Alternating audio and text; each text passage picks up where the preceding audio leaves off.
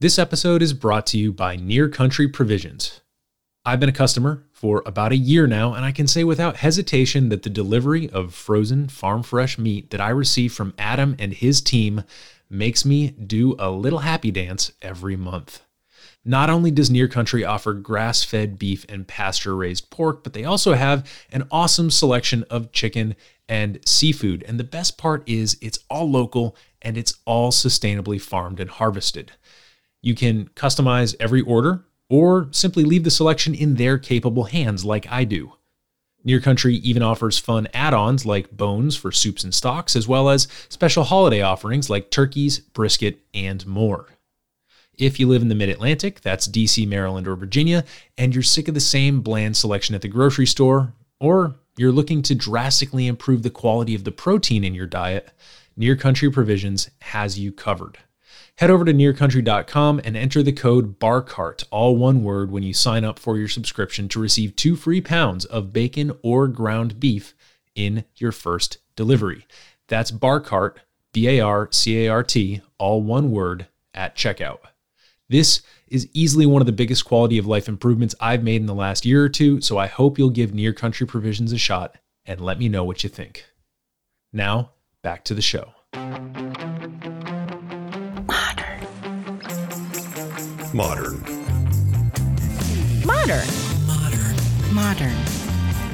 We're prepping for a voyage. Modern. The force of an old-fashioned equals whiskey mass times bitters acceleration. Why don't you make that a double? Modern bar cart. What's shaking, cocktail fans? Welcome to episode 224 of the Modern Bar Cart podcast. I'm your host, Eric Kozlik. Thanks for joining me for this audio essay, where I pick one very specific topic from the vibrant landscape of spirits and cocktails and examine it under the microscope.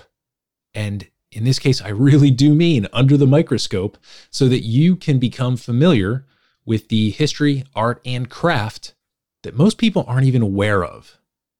The goal of these audio essays is not only to make you a better, more well-rounded drinker and bartender, but also to examine where our chosen topic links up with other nodes in the vast beverage network and try to understand what these relationships mean at the end of the day.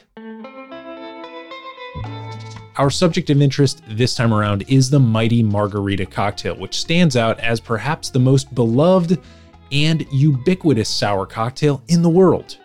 Without breaking a sweat, most of us know it to be comprised of tequila, lime juice, and a sweetener, most commonly an orange liqueur like Triple Sec, Curacao, or Grand Marnier. You can probably also conjure up an image of its service method, the iconic stemmed glass and the salted rim. But beyond that, what can you tell me off the top of your head about the Margarita?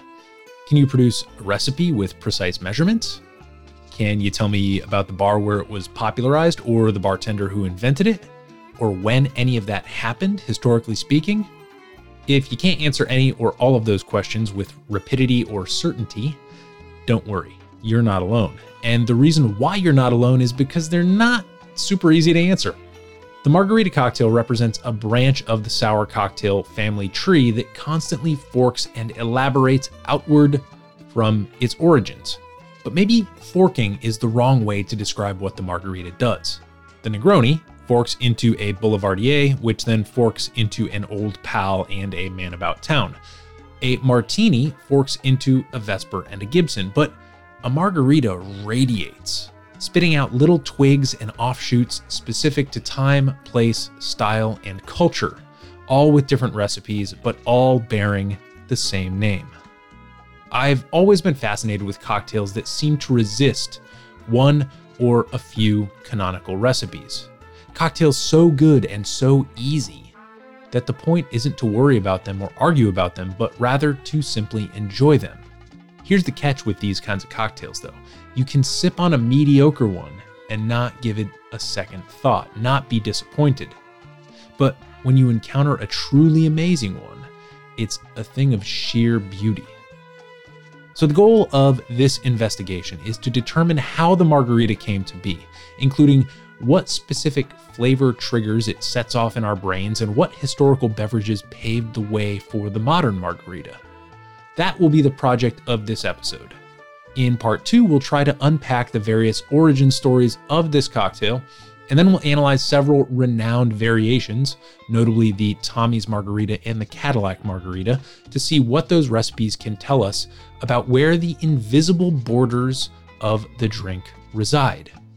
In the end, my hope is to determine the true heart of the margarita, to understand what makes it different from all the other sours in the cocktail pantheon. The internet is littered with recipes, good and bad, history, real and speculative, and plenty of brand-sponsored misinformation. And because of that, because I couldn't find a resource that stripped down the margarita to its essential components and then reassembled it for me to consider, I decided to tackle that project myself. I'm glad you'll be with me on this journey because it begins many, many years ago when the world was a very different place. So come along with me and, maybe pack a snack, because to understand why the margarita is such a delicious drink, we need to go back in time roughly 500 million years. The story of the margarita, like any good story, begins with a worm. And we're not talking about the worm in the mezcal bottle here, but a 1 millimeter long roundworm known as C. elegans. In the days before mammals, before dinosaurs and reptiles, and before even the simplest fish swam in primordial seas, C. elegans split off from flatworms and other basic eukaryotes and started wiggling around in the mud. That's what worms do, after all. Things haven't changed that much in 500 million years. But C. elegans isn't just any wiggly little worm. It's something known today as a model organism, which is different from when your third grade teacher called you a model student, because I have a feeling your third grade teacher wasn't studying your reproductive life cycle or actively mapping your genome. That's what we do with model organisms. We look at how they reproduce, evolve, and respond to stimuli in order to understand big questions about the human body that are too complicated or unethical to test on humans. For more than 50 years now, scientists have been using C. elegans in various studies and experiments, and in 2002, it was the first multicellular organism to have its entire genome sequenced and mapped out for the world to see. One of the consequences of this work is that we can look at a gene that is present in the human genome and then step into our genetic version of the Wayback Machine to see if that gene or gene family is also present in this very early, very rudimentary organism.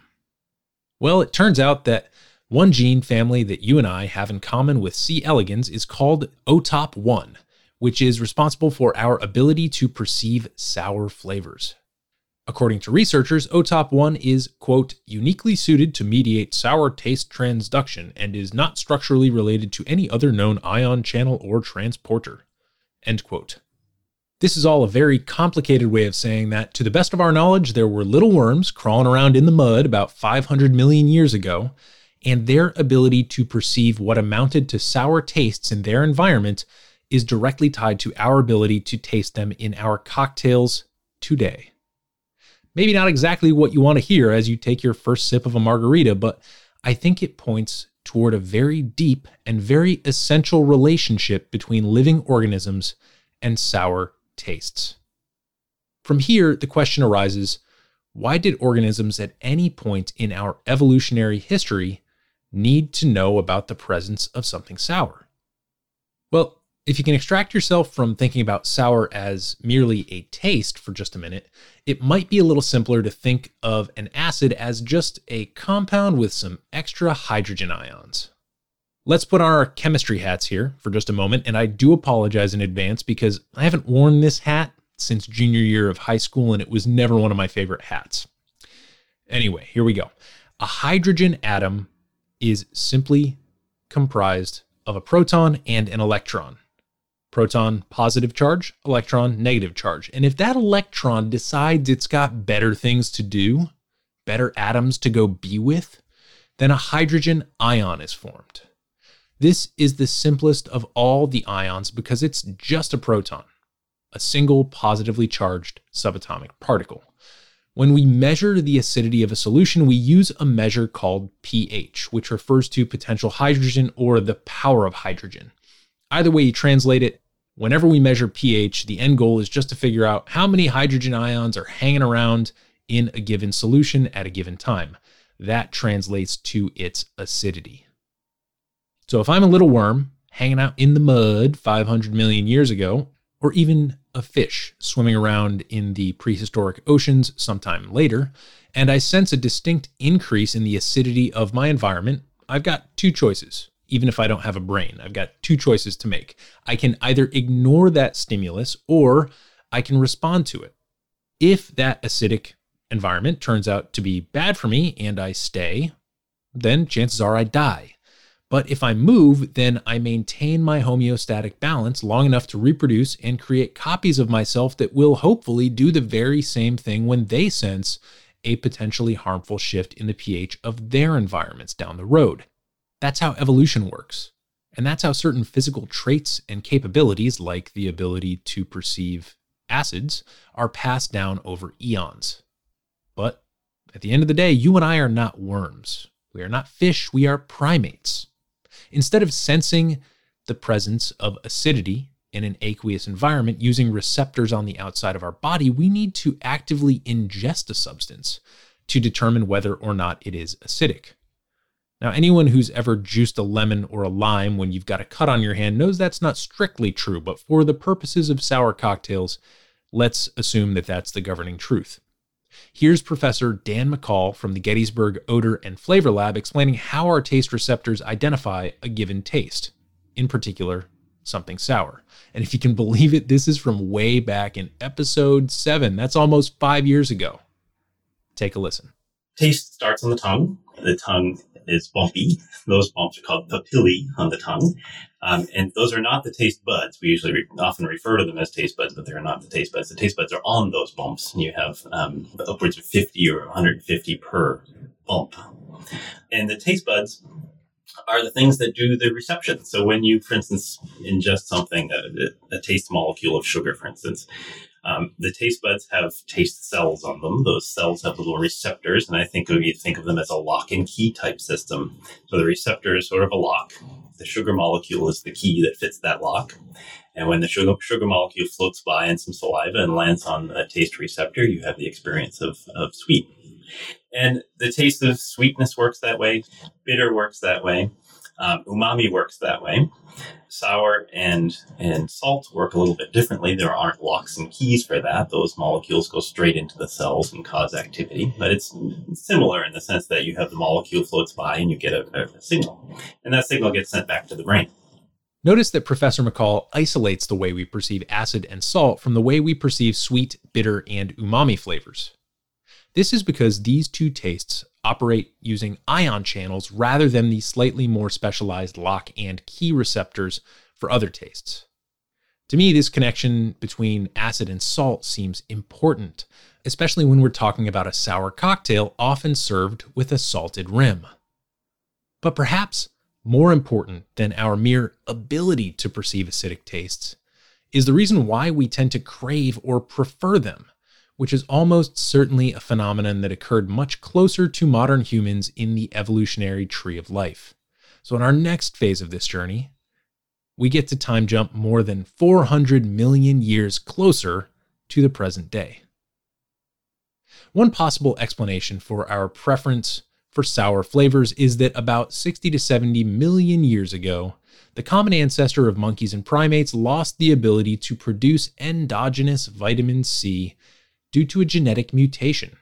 Vitamin C, of course, remains a very important nutrient for humans, and it does play a very, very direct role in the development of sour cocktails via citrus.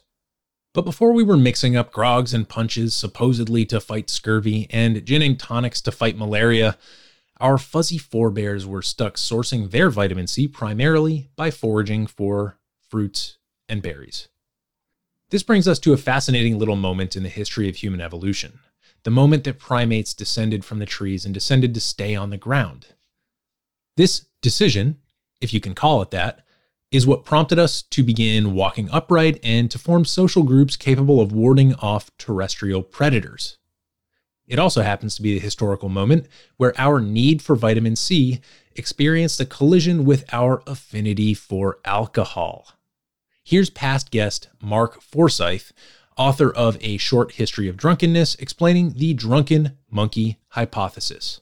I should point out before we get going that all of the higher apes and most intelligent mammals, and even some very stupid mammals, like a drink. They will drink alcohol whenever they can get hold of it. It's just they can't make it. But alcohol does occur naturally. If you just leave fruit to rot, it starts producing alcohol. And alcohol is a very good source of energy.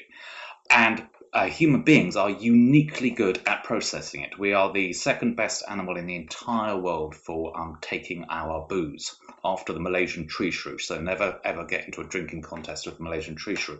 But after that, we have a quite specific mutation in our genes, which goes back about 10 million years, which allows us to process alcohol way better than most animals and to get more energy out of it. About 10% of all the enzymes in your liver are there just to get energy out of alcohol.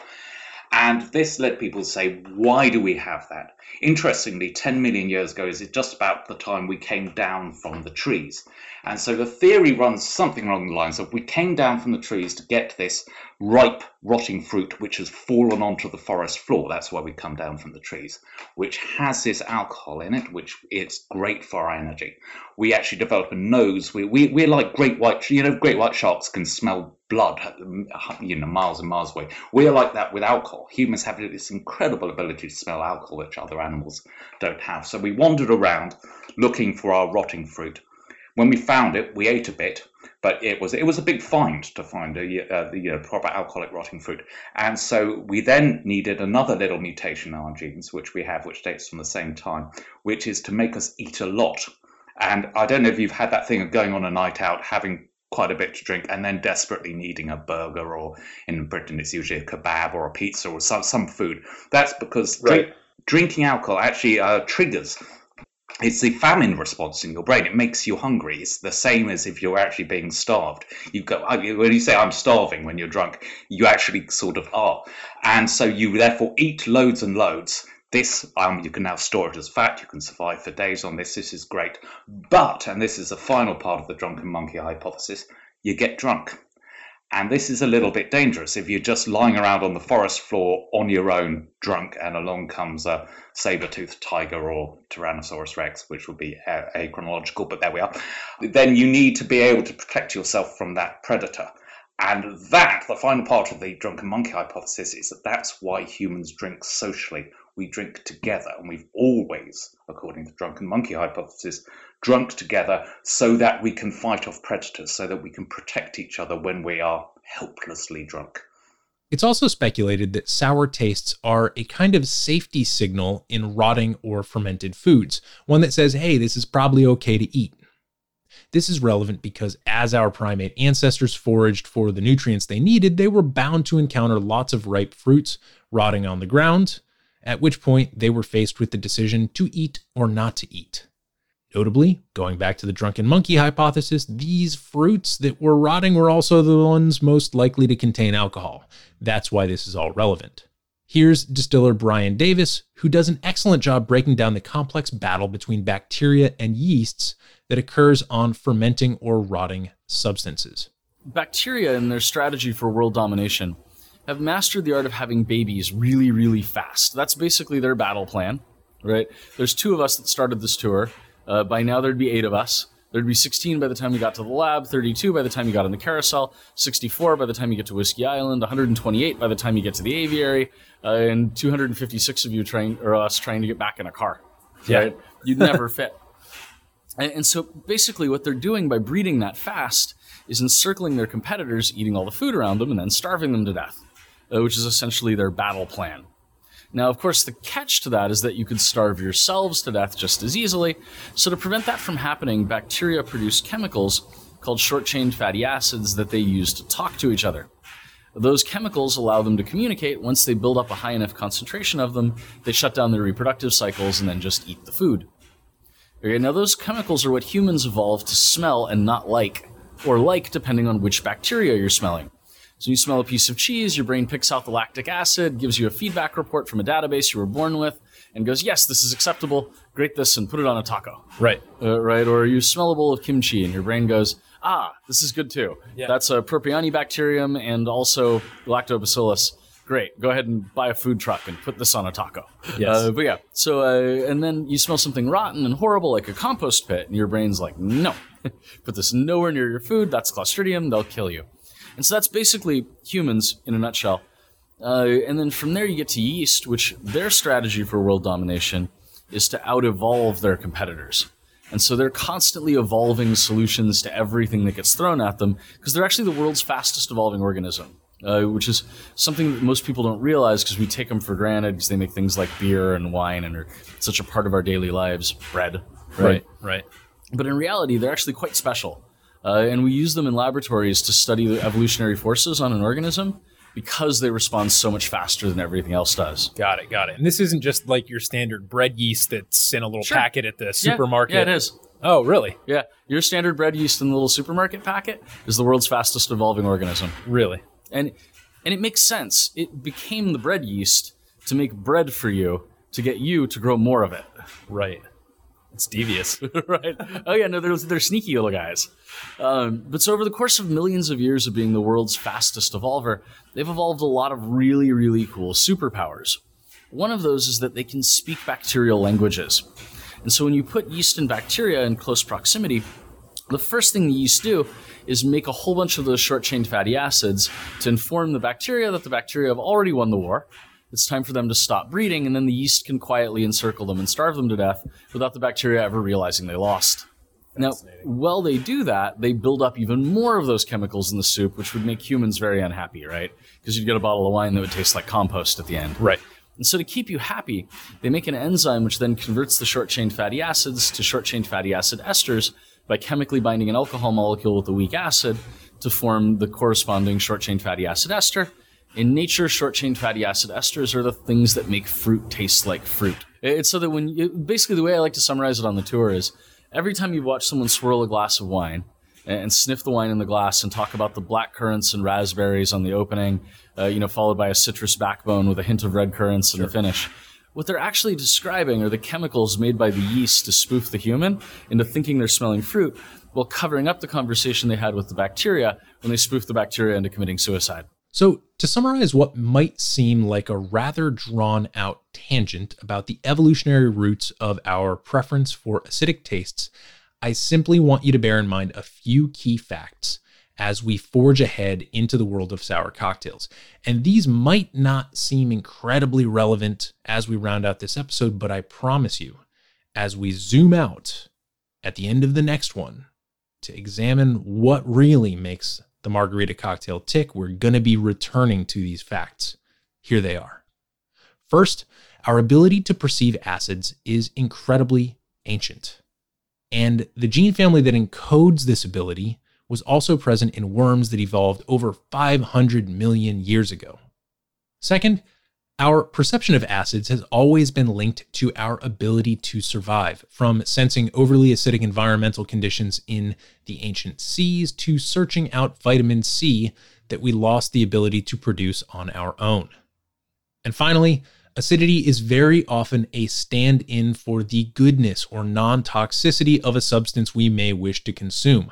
Like the citric acid you see on the nutrition labels of almost everything at your local supermarket, it's a preservative. And since refrigeration and advanced food preservation methods are dazzlingly new in the history of humanity, our species has historically been very reliant upon acid as a signal for potability. These are what we might call the preconditions for the rise of the sour cocktail. Like a tinder-dry forest, they lay dormant as we leapt from worm to fish to reptile to mammal. The atmosphere began to crackle with electricity as we lost our ability to produce vitamin C, and heavy storm clouds loomed when we evolved not just a tolerance, but an affinity for the combination of sour tastes. and alcohol. The real question then is, when did lightning finally strike and cause us to start pairing citrus and alcohol intentionally and in a controlled, regimented way? I would argue that this moment came amidst an era when humans decided to strike out into an aquatic environment that we were no longer suited to survive in, when we converted forests to plank lumber and filled canvas with wind beyond the sight of any friendly shoreline. This was the age of exploration, which paved the way for merciless colonialism and global trade. Now, I know most of you are probably waiting for me to dive into a story about grog and how it was invented as a way to keep sailors from suffering from scurvy on the high seas. This is the prevailing historical myth that gets repeated ad nauseum. But if you look at the history books, it turns out that grog was actually invented in the Caribbean, where sailors would not have to spend long periods of time without fresh food and where vitamin-rich fruit was readily available. So it wasn't so much necessity that instigated this felicitous amalgamation of spirits, water, sugar, and citrus, but rather a combination of bad behavior and bored palates. The problem with the British rum ration in the 1700s, which consisted of about 4 ounces of high-proof spirits, is that it was ordered to be cut 4-to-1 with water. So that's 16 ounces of water to 4 ounces of booze, which puts it roughly between 12% and 15% ABV. And we're not talking about a nice, fizzy rum highball here. We're talking about, in all likelihood, stanky ship water. This diluting of the rum ration was conducted so that sailors wouldn't save up their rum for several days and then go on a bender, which would inevitably result in behavioral and safety issues.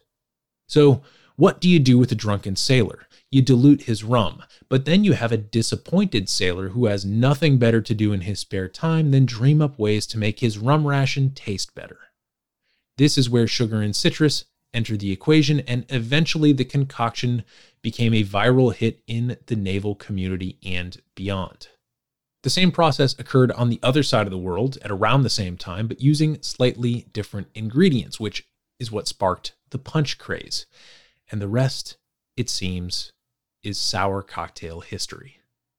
Following punch and grog, the rest of the historical run-up to the Margarita elapses over a much more compressed time period than what we've dealt with so far in this episode. It only takes about 150 years to move from grog and punch up through other proto-cocktails like slings and toddies until we finally see people combining tequila, lime, and orange liqueur in a measured and regular standardized fashion. To my mind, there are 2 very important cocktail formats that we have to thank for ushering in the age of the Margarita, and those are the Crusta and the Daisy. I should note, as I love to do, that the best resource for a detailed history of these and all the other cocktails between punch and prohibition is Dave Wondrich's book, Imbibe. It's got all the historical context, all the color commentary, and all the little twists and variations you could hope to explore. But for our purposes, we need to begin by looking at the Crusta. This cocktail hit the scene in 1850s in New Orleans, invented by an Italian bartender named Joseph Santini, and was initially a brandy-based cocktail, although it was quickly adapted to other spirits. What makes the Crusta such a compelling forebear to the Margarita is that it's a lightly sour cocktail that contains orange liqueur in the form of curacao. The original recipe for it, listed in Imbibe, is as follows: 1 teaspoon, or about 1/4 ounce, gum syrup, 2 dashes bitters, 2 ounces of spirits, 1/2 teaspoon, or about 1/8 of an ounce of orange curacao, and 1 teaspoon, or about 1/4 ounce of lemon juice. This is a shake and strain kind of drink. The Crusta isn't what you'd think of as a classic sour cocktail. Although it contains citrus, it definitely skews sweet. This sweetness is even further amplified by the service method from which it derives its name, the sugared rim. When a bartender made a true Brandy Crusta, he would peel the rind from half a lemon, then run the juicy flesh of that lemon around the rim of a stemmed cocktail glass, which he then dipped into a dish of fine sugar to coat the rim. Then that rind from half a lemon would be placed in the glass, kind of forming a little cone circling the inside of the glass, and the beverage would be poured in. So what the Brandy Crusta lacked in balance, it made up for in flair. And hey, guess what? There's nobody sitting here with a gun to your head saying you can't mess with the acid to sugar ratio in this drink if you'd like one that suits your palate a little better than the original. Our other margarita predecessor of note, the Daisy, was invented about 20 years after the rise of the Crusta in one of America's other great cocktail cities, New York. According to Wondrich, this cocktail had a couple timing and identity issues, in that it was essentially a whiskey sour served with a splash of seltzer water. Just barely enough justification to call it a completely different cocktail, until some bartenders started playing around with orange curacao as the sweetener. The timing issue lies in the fact that fizzes, which were sparkling long drinks, started to really take off in popularity pretty much right after the Daisy was invented. Because, hey, if you want seltzer in your drink, have some damn seltzer. But while the Daisy was down, it wasn't completely out. In fact, it stuck around just long enough to be served over ice and even remixed with some intriguing new ingredients, including raspberry syrup and grenadine in the 1890s. This is also when folks started to get really excited about London-style gin, which replaced aged spirits like whiskey and Dutch gin in the Daisy format, leaving us with what Wondrich refers to as the new type of Daisy. A spirit, some acid, and a fruity sweetener served over ice and topped with soda water. To conclude this section on our immediate margarita precursors, I'm going to read a paragraph straight from Imbibe because, hey, it's not one of my signature audio essays if I don't steal directly from Dave Wondrich. He writes, quote, "It's worth going into this much detail about the Daisy because of something that happened in Mexico while the Great Experiment, read Prohibition, was running its course in El Norte. First off, in 1929 or thereabouts, the new American-financed gambling and golf resort at Agua Caliente outside of Tijuana introduced its house cocktail, the Sunrise Tequila. Tequila, lime juice, grenadine, a little creme de cassis, ice, soda. In other words, a tequila Daisy. And in 1936, this even pops up north of the border in Syracuse, New York of all places. Unfortunately, nobody bothered to record which kind of Daisy they were drinking. The old school one, which was often served in cocktail glasses with only a minimal amount of fizz, or the new school one, like Agua Caliente's Sunrise. This is important because of the Spanish word for Daisy. If they were drinking them old school, you see, they were drinking tequila, orange liqueur, lime juice, much more common than lemon in Mexico, and maybe a little splash of soda, and ordering them as margaritas." End quote. This, my friends, is where I'll have to leave you until we pick up the trail of the legendary margarita cocktail next time in the conclusion of this two-part investigation. We've covered a lot of ground, from the humble origins of acid perception in a 1mm roundworm 500 million years ago to the crusted rim of the Crusta and the eerily familiar formulation of the tequila Daisy. But we've still got a lot of ground to cover, so please come back next week. Tune in as we explore some of the hotly debated origins of the margarita cocktail, when we look at a couple really important variations on this drink and try to finally draw all of these various threads together to uncover what is the essential heart of the world's most popular sour cocktail. I'm Eric Kozlik. Thanks for listening, and I will catch you next time right here on the Modern Bar Cart Podcast. Cheers.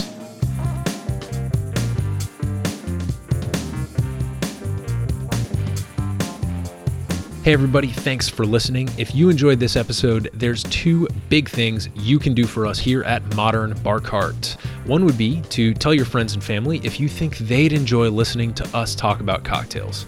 And if they don't download podcasts, they can always stream our episodes on their desktop directly from the show notes page at modernbarcart.com. The other thing you can do to help would be to head on over to iTunes or wherever you download your podcasts and leave us a review. 5 stars are great, but we're more interested in your feedback. And the beauty is, the more reviews we have, the easier it will be for other folks out there to learn about our show. We're trying to start a cocktail revolution here, and by spreading the word, you're helping us fight the good fight. You can always reach us by emailing podcast@modernbarcart.com if you're looking for cocktail or bartending advice, or if you're a pro who would like to pull up a mic and be interviewed for all to hear. Also, definitely follow us on Instagram and Facebook @modernbarcart for cocktail porn, recipes, and entertaining tips. And keep an eye out for new product releases and special offers, which are happening all the time. We love our listeners, and we really enjoy giving you exclusive discounts and sneak peeks at our latest and greatest cocktail projects. This episode may be over, but for you, the mixological fun and adventures are just beginning, so remember, folks, drink responsibly and experiment boldly.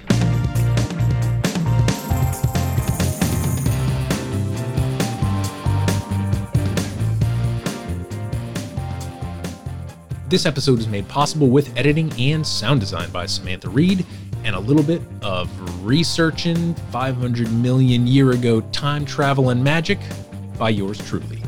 This has been a Modern Bar Cart production, copyright 2022.